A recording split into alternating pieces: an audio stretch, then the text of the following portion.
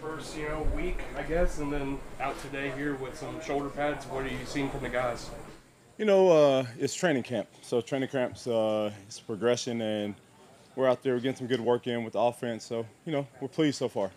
And then you talked about Foley's ability as a leader, but can you just talk about what he brings to the table for your defensive line, how he's able to make players around him better maybe?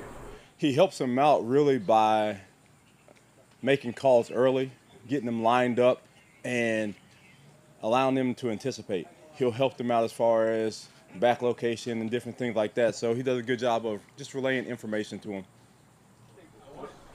I wanted to ask about Tyson Campbell. It looks like he's out there playing with a lot of confidence. For a second-year player, does he look like, a guy that's ready to take another step in his career?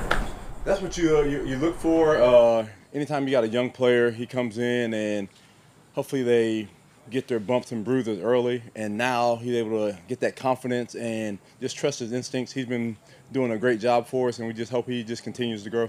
Mike, do you have anything on when Devin can start taking on more of a load? And by that, when somebody loses an opportunity, somebody else gains one, and how have Shaq Quarterman and Chad responded to getting some more reps there? Really, there's really no timetable on Devin. He's still out there getting the mental reps and progressing on the sideline. But just like you talked about, the other two and really the other four guys have gotten opportunities to get out there and play and show what they can do.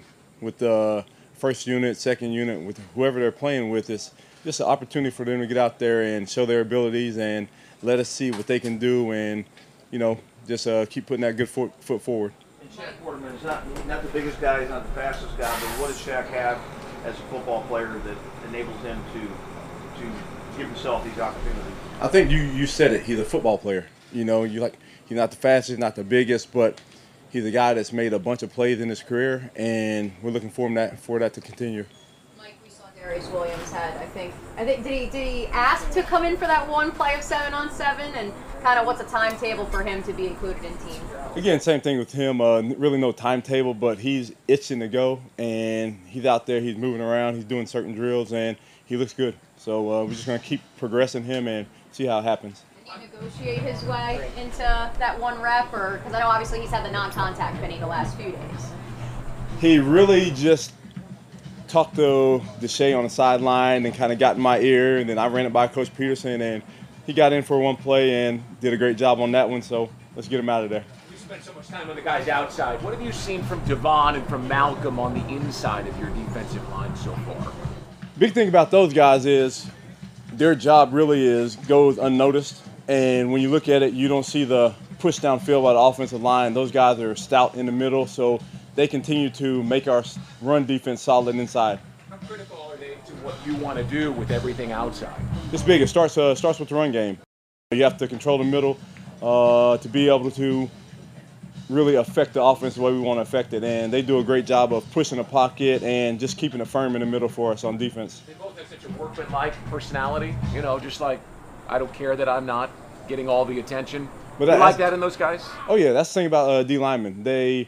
Unless you're getting a sack, you really don't get noticed. But they're out there and they're doing what we want them to do as far as stopping the run and then getting to the quarterback. So that's the thing that we see. They're doing their job, and they're just as important as anybody else on the field. Like you see, speaking of sacks and turnovers, the last couple of years just been void of those two areas on the defense. How do you practice that, Coach? How do you see it translate from a camp into in a season sometime? We just talk about it.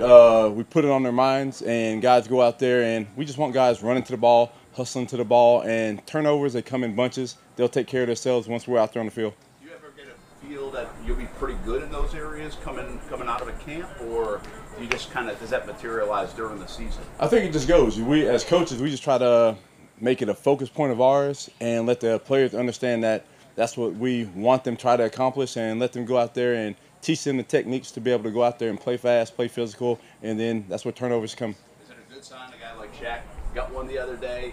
Because he had some go through his hands last year, but is that a confidence builder sometimes? It always is. Anytime you get an interception, a turnover, or you call the you punch one out, it's always a good sign, and that's one of the focuses, and we're going to keep working on it. Mike, what was your biggest takeaway from that first red zone period of training camp so far? It was good work. It was good work. We're out here with the offense, and the offense is giving us different looks, and we're giving them different looks. All it does is the competition makes us better as a team, and that's what we're here to do, here to get better as a team. So we're out here. We'll ask for a certain look from the offense. They'll ask for a certain coverage or a certain look from us, and we'll give it to them. So we're just trying to make each other better. Behind that top trio of corners, you got a bunch of rookies that are battling for roster spots. Have any of those guys been able to catch your attention? Well, right now it's early, and everybody's doing the job of learning what they're going to do. Tomorrow we get full pads on, and that's where the real evaluation goes. But right now everybody's just learning and continue to progress to being consistent. You guys have had Trayvon Walker in the building for a while, but how exciting is it to finally see him with pads on? That's the thing. You talk about him, he's unique in his size and his speed. His physicality is really what stands out. And tomorrow we get full pads on, and that's when we're looking to see the true Trayvon show up. And then Arden Key, what can he really bring to you guys, with his versatility and his experience? That's what you say, versatility.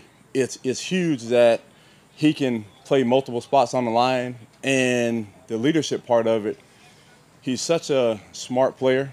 He does it a different way than other people do it, and he's able to show other guys how to get something accomplished the way he would do it. So it's big for us to have a veteran like that in the room, and he's doing a phenomenal job.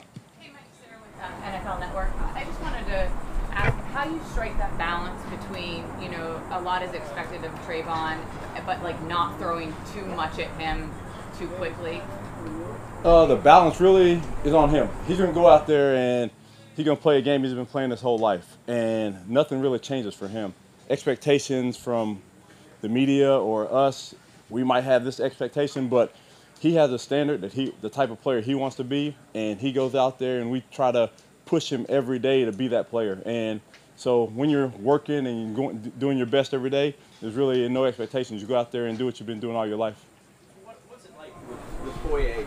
He's sort of like a calm guy, a little unobtrusive, I guess, a little bit, but the guys kind of flock to him, right? Again, we talked about leadership and guys that have made plays in the past.